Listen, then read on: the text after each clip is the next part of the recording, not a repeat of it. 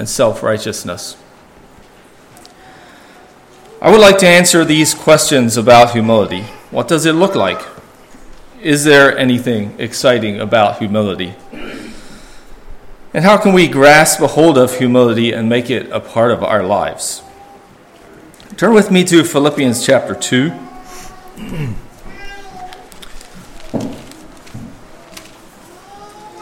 And I'd like to read the first 11 verses here. And from time to time here, I'm going to refer back to this passage to understand some things about humility. Philippians chapter 2, verse 1 through 11. Therefore, if there is any consolation in Christ, if any comfort of love, if any fellowship of the Spirit, if any affection and mercy, fulfill my joy by being like-minded, having the same love, being of one accord and of one mind. Let nothing be done through selfish ambition or conceit, but in lowliness of mind let each esteem others better than himself.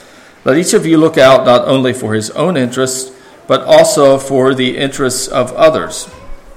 Let this mind be in you, which was also in Christ Jesus, who being in the form of God, did not consider it robbery to be equal with God, but made himself of no reputation, taking the form of a bondservant and coming in the likeness of men.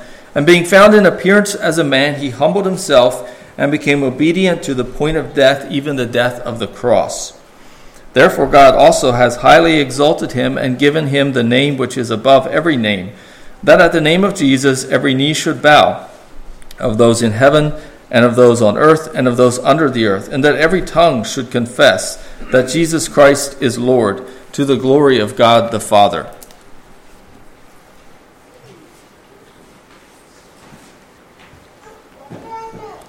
What does humility look like? It tells us here in this passage, it gives us several ideas of what humility looks like. He says in verse 3, nothing should be done through selfish ambition or conceit.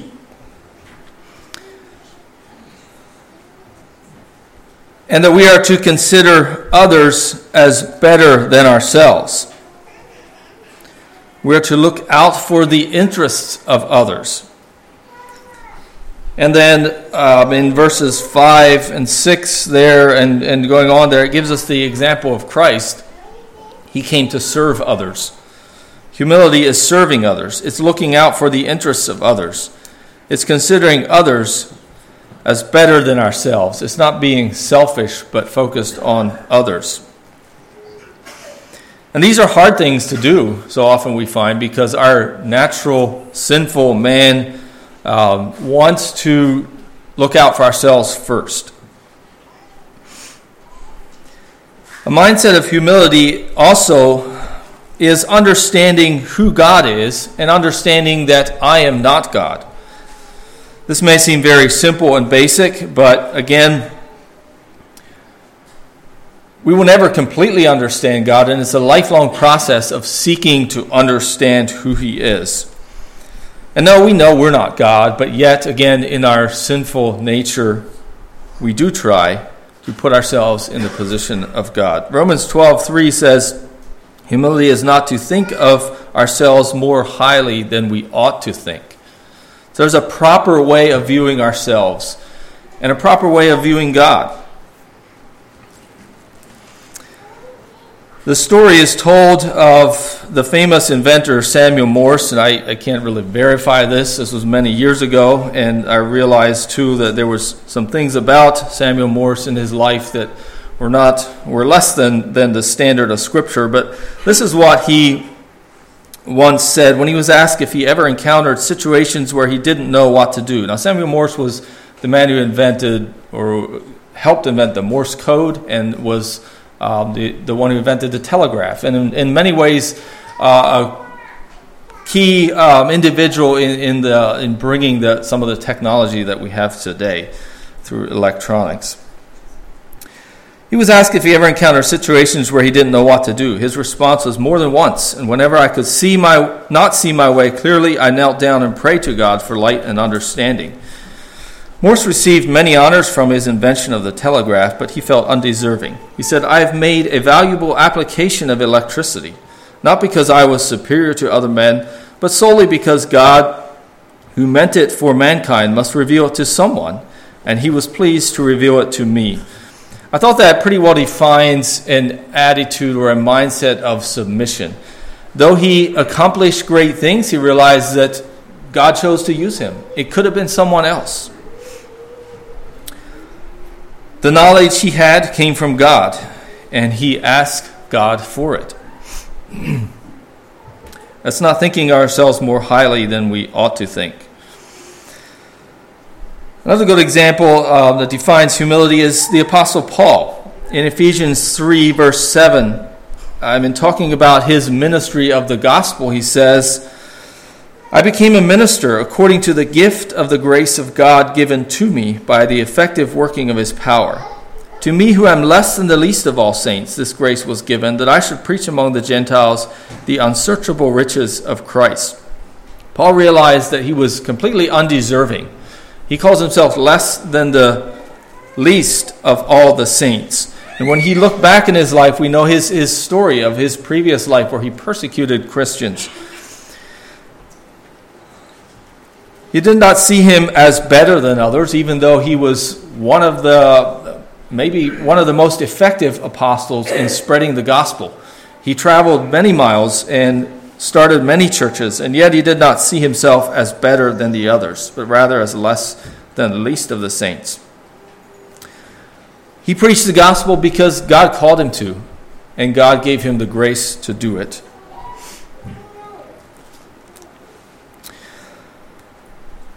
Humility is the opposite of pride. That's a very simple, basic way to understand it. We know what pride is. We know how disgusting it is when other people are we consider to be very proudful. Humility is the opposite. We cannot be proud of our humility. The two don't go together. God talks about the proudful and the humble. And the rewards for those who are humble, the punishment for the proud. The two are opposites. They cannot go together. I'd like to turn to the book of Genesis and spend a little time here looking at the life of Abraham, and in particular over the time when him and his nephew Lot were sort of working together, close to each other. Abraham here is an example of what humility should look like. I'm just going to pull out several parts of this story to read out of chapters 13, 14, and 18. Probably a story that you're familiar with. So Abraham's nephew Lot here was traveling with him, working with him. They had their flocks and their herds and their wealth. They had quite a large amount of possessions. They kind of intermingled, and it seems like Abraham had taken Lot under his wing kind of as his own son, since he didn't have a son at this time, and Lot's father, Abraham's brother, had passed away. And so he kind of took him under his wing. In chapter 13, we then see where they came to a time when their possessions... Sorry, I'm not in the right place yet. Their possessions became so large and they could barely get along with each other. The herdsmen were fighting, and I think Abraham wisely saw that it would be good if they would separate, realizing that this strife would eventually spread and come between him and Lot. It says in verse 6, the land was not able to support them, and that they might dwell together, for their possessions were so great that they could not dwell together. And there was strife between the herdsmen of Abraham's livestock and the herdsmen of Lot's livestock. The Canaanites and the Perizzites then dwelled in the land. So Abraham said to Lot, please let there be no strife between you and me, and between my herdsmen and your herdsmen, for we are brethren. Is not the whole land before you? Please separate from me. If you take the left, then I will go to the right. Or if you go to the right, then I will go to the left. And Lot lifted his eyes and saw all the plain of Jordan, that was well watered everywhere, before the Lord destroyed Sodom and Gomorrah, like the garden of the Lord, like the land of Egypt, as you go towards Zoar. Then Lot chose for himself all the plain of Jordan, and Lot journeyed east, and they separated from each other. Abraham dwelt in the land of Canaan, and Lot dwelt in the cities of the plain and pitched his tent even as far as Sodom. I'll stop right there. So Abraham, it seems to me, Abraham would not have had to treat Lot here like he was a partner. He could have treated him like a servant. After all, he was fatherless. He could have probably just as well been one of Abraham's servants. But he treated him with respect, allowed him to gain wealth, and when the time came that they could no longer dwell together, he gave Lot the first choice of the land to dwell in. Abraham considered others as better than himself, and he looked out for the interests of others. He humbly took what was left, and it appears that Lot chose what he thought would be best for his livestock. He thought of himself first, the good land. Later on, we read where Lot was captured during time of war there, where so he was dwelling near Sodom, and there's another king came, or several kings, and made war with the king of Sodom. And Lot and his possessions, and a lot of possessions that the king of Sodom had there, were captured and taken away. And Abraham found out about this. It tells us that Abraham took his men and went out and rescued Lot. Again, it seems like by this time, okay, Lot, you're kind of on your own. You made a choice for this good land over here. You have what you need. If you get yourself in trouble, you're on your own. That could have been Abraham's attitude, but it was not. Again, he was looking out for the interests of others. He went after this king, rescued Lot and his possessions, and to top it off, he came back with all the goods that had been taken, and he did not want any of them. The king of Sodom said, "Here, you can have some of the spoils, some of the things you brought back." He said, "No." Abraham had made a vow to God there that he would not keep those possessions, and he gave them back. Abraham seems to be a good example of what humility looks like. Later on, when the angels of God came and visited Abraham in chapter 18, we can read about this. The Lord informed him that Sodom and Gomorrah were going to be destroyed because of their wickedness. We know that Lot at that time was living there in that city, and Abraham pleaded with God to spare the city if he would find some righteous there. And he kept lowering that number. First it was 50, then 40, then 30, and all the way down to, I think it was 10, where he ended up at. Where God agreed that, if I find 10 righteous people there, I will spare the city. Abraham pled for Lot's salvation. It seems like God did not find 10 people there, but he did spare Lot and his family and brought them out. Abraham is an example of one who lived in humility.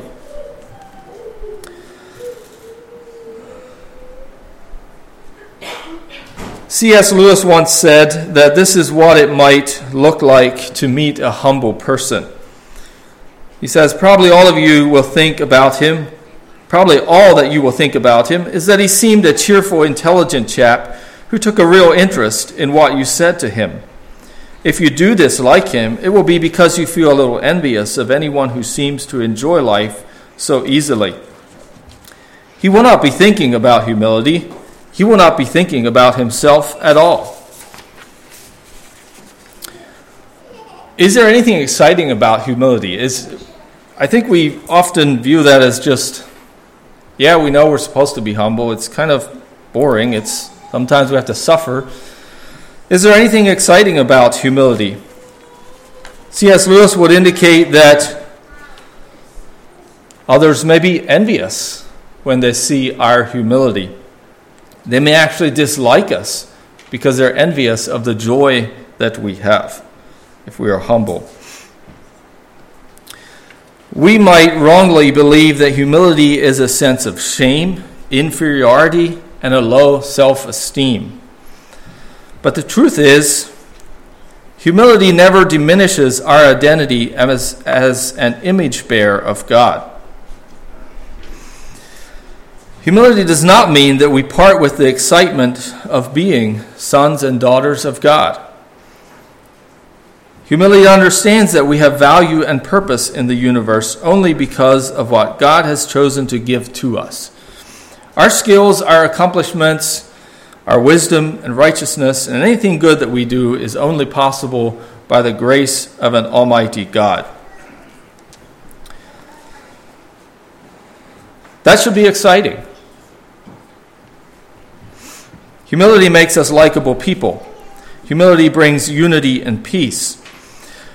A mindset of humility prepares the seedbed for unity and truth to grow. If we go back to Philippians chapter 2 now. Paul's encouragement here to the church is that they would be like-minded, that they would live in unity. He is encouraging them and us to be like-minded, having the same love, being of one accord, of one mind. I think you could agree that it's exciting. We prefer to live in unity and peace. So he's encouraging them to do that. He says the way to do it is by being humble. As he moves from verse 2 into verse 3, that nothing be done through selfish ambition or conceit, but in lowliness of mind. Another word for that, another way to interpret that Greek word would be humility. Lowliness of mind.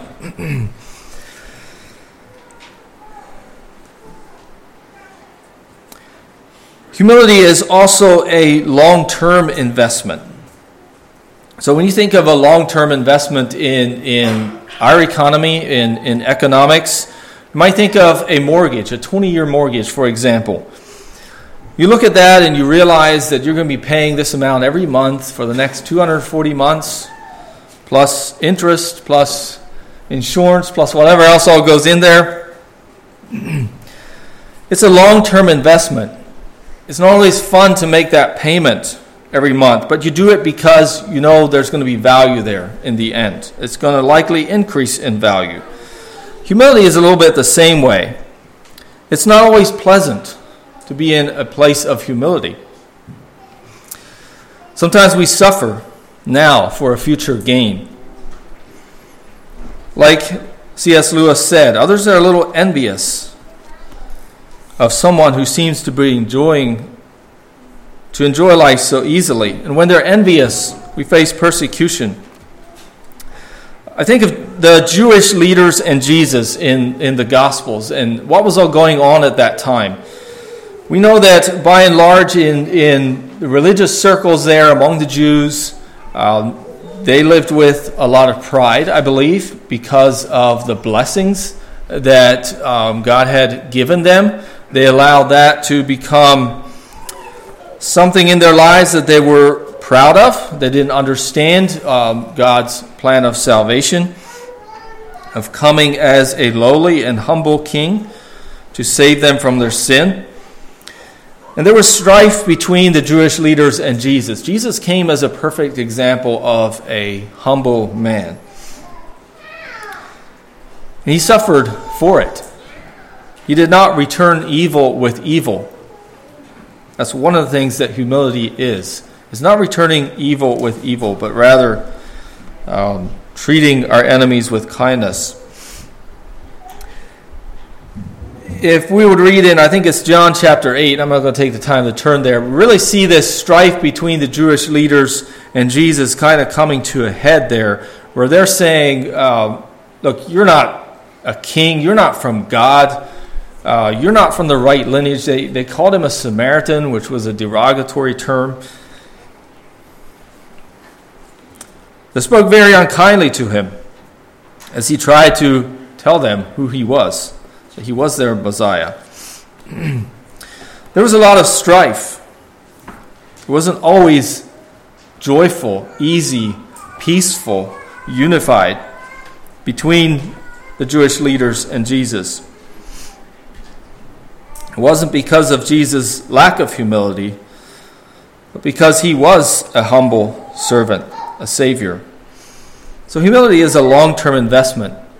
Jesus was willing to come to humble himself and come to this world because he saw the long-term payoff, if you will. We're promised a future gain in 1 Peter 5, verse 6. Actually, I have this written down here. 5, verse 6 says, "Therefore humble yourselves under the mighty hand of God, that he may exalt you in due time." So is there anything exciting about humility? We know it's what God wants for us. We realize that at times we may suffer as we live humbly for him. But it's a long-term investment. Now, how do we grasp a hold of humility? Like I said earlier, it seems like it slips away from us so easily. About the time we think we really have it, then we realize we're actually just being proud. How do I keep humble? And how do I have a mindset of humility? I'd like to give you several questions from the Scriptures to consider, to think about, and to answer for yourselves. I think as we think about these questions, as we ponder this, it will help us to grasp a hold, keep a hold of humility and what it is. Like I said in my title, I suggested it's a mindset. It's not so much something we do as is a way that we live, a virtue that we possess, a mindset. The first question to consider if we want more humility is 1 Corinthians 4:7. Paul asks, "What do you have that you did not receive?" He's asking this to the Corinthian church. They had a problem with pride. It's pretty obvious if you study that book. They had a problem with pride in that church. What do you have that you did not receive? Now, if you did indeed receive it, why do you boast as if you had not received it? That's one question we can think about and answer for ourselves. If we want more humility, what do you really have that hasn't been given to you? What did you do to deserve to live where you live, to have the parents you have, to have been given the opportunities you have? What did you even do to ever deserve salvation, to even know about God? Many people in the world have not had the opportunities that you had. Is there anything that you have that you did not receive? If you did not receive it, or if you did indeed receive it, you cannot be proud of it. Someone gave it to you. Another question is in Job, and I'd like to just turn to the book of Job briefly. If you're at all familiar with this story, you know that while Job was humbled, he was a very wealthy or well-to-do man, a very godly man, and in a very short time he lost almost everything he had, suffered greatly. And Job complained because it's not fair, God. You should have never even allowed me to live if this is all that I'm here for. It's not fair. He complained bitterly about his circumstances. And yes, he did refuse to curse God. But God had some things to teach him. And in chapters, it's probably about 37 through 39 or 40, God asked Job a lot of questions. Dozens of questions about the world around him, about what he sees, about what he understands and doesn't understand. And I'm not going to take the time to read through all that, but I think Job kind of sums up all of what God has said to him in one question here, and that's the one I like for us to consider. In chapter 42, verse 3, Job is talking here to God, and he says to God, "You ask, who is this who hides counsel without knowledge? Therefore I have uttered what I did not understand, things too wonderful for me, which I did not know."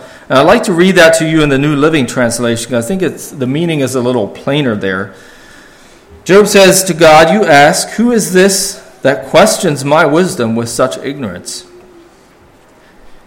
It is I was talking about things I knew nothing about, things far too wonderful for me." Are we willing to ask that question? Are we questioning God? Do we realize how wise He is and that everything we know is ignorance compared to the wisdom that God has? See, the questions that God was asking Job here had to do with a lot of them with creation, the stars, the universe, the animals, how they operated, how did they know to do the right thing at the right time, and how did all this come to be? It's kind of the questions that God was putting to Job. And Job realized how little he was, how little knowledge he possessed, how small he was compared to God. Who is this that questions my wisdom with such ignorance? Is the question that God was asking Job. Do we have the right to question God when things don't go our way? How humble are we in the situation like Job was in? Next is in Ecclesiastes. Solomon writes this book, and in the first chapter, verses 1 through 3, we know that Solomon was a very wise man, and he did a lot of studying and observing and pondering and was trying to figure out things in life. He says in Ecclesiastes 1, 3, and 4, "What profit has a man from all his labor in which he toils under the sun? One generation passes away and another generation comes, but the earth abides forever. What profit has a man from all his labor in which he toils under the sun?" So he's asking us, I think, to view ourselves as one little speck on the whole timeline, from the beginning of time to the end. We're one little speck. Our whole lifetime is just one little speck on there. What profit do we have? All the effort we go to, all the toil we go to accomplish things and gain things while we're here on this earth for that short little time. What profit is there? He goes on to say later on that in considering this, his toil and labor and his time here, he says, "I must leave it to the man who comes after me, and who knows whether he will be wise or foolish." We work hard in this time we have here on earth, and that's not wrong. But in light of all eternity, who are we? How important is that? We leave it behind for someone else. We don't know what they're going to do with it. He's not suggesting that our life here is useless, but rather asking us to consider, who are we really in the whole picture? Are we really as great as we think we are? And in Peter in John chapter 6 is another question I'd like for us to consider. In John chapter 6, verse 68, the setting there is Jesus was teaching, and it says many of his disciples turned away from him and quit following him. Many of them became discouraged, frustrated, maybe angry at him for what he was saying, didn't understand it. Many of his disciples went looking somewhere else. I don't need to follow this man anymore. I think I can understand life, figure things out without Jesus. They turned away from him. Then Jesus asked the 12 disciples who stayed with him, "Are you too going to leave?" So Peter asked a rhetorical question. So he wasn't so much asking it because he wanted an answer. But he says to Jesus, "Lord, to whom shall we go? You have the words of eternal life. Where else would we go?" And I think that's a question that we need to ask ourselves too. Really, where else could we go but to Christ? Where else can we turn? Do we have any other hope, really, in this world? We think we can accomplish a lot of great things, but it's only by the grace of God. Who else has the words of eternal life but Jesus Christ? Again, we're just this this little speck on the whole timeline. In eternity, what will really matter? Lord, to whom shall we go? So again, let's consider these questions if we want to have the mindset of humility. I'll go back over them again. What do we have that we did not receive? Do we have any right to question the wisdom of God? How does our wisdom compare with His? What does it profit a man to labor his whole life and then leave it to others? And who else could we turn to but Christ? Who else has the words of eternal life? Who else can give us life other than Christ? In closing, Philippians 2, verses 5 through 11. Again, I read these verses already, but I'd like to refer back there again. These verses speak of the exalted Christ, the humble Christ and the exalted Christ. Let this mind be in you, which was also in Christ Jesus. This is the mindset we are to have, like Christ. Who being in the form of God, did not consider it robbery to be equal with God, but made himself of no reputation, taking the form of a servant and coming in the likeness of men. Being found in appearance as a man, he humbled himself and became obedient to the point of death, even the death of the cross. And then it talks about his exaltation.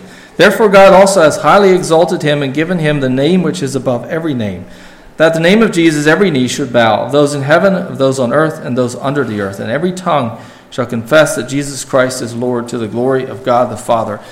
We need to consider that in the end, every knee will bow before God. We have a choice to do that now. In the end, all will. And though we are not like Christ, we are not Christ, I should say. So it talks here about how he will be exalted, but there is also an exaltation for those who follow Christ, for those who have the mind of Christ, as it calls us to here.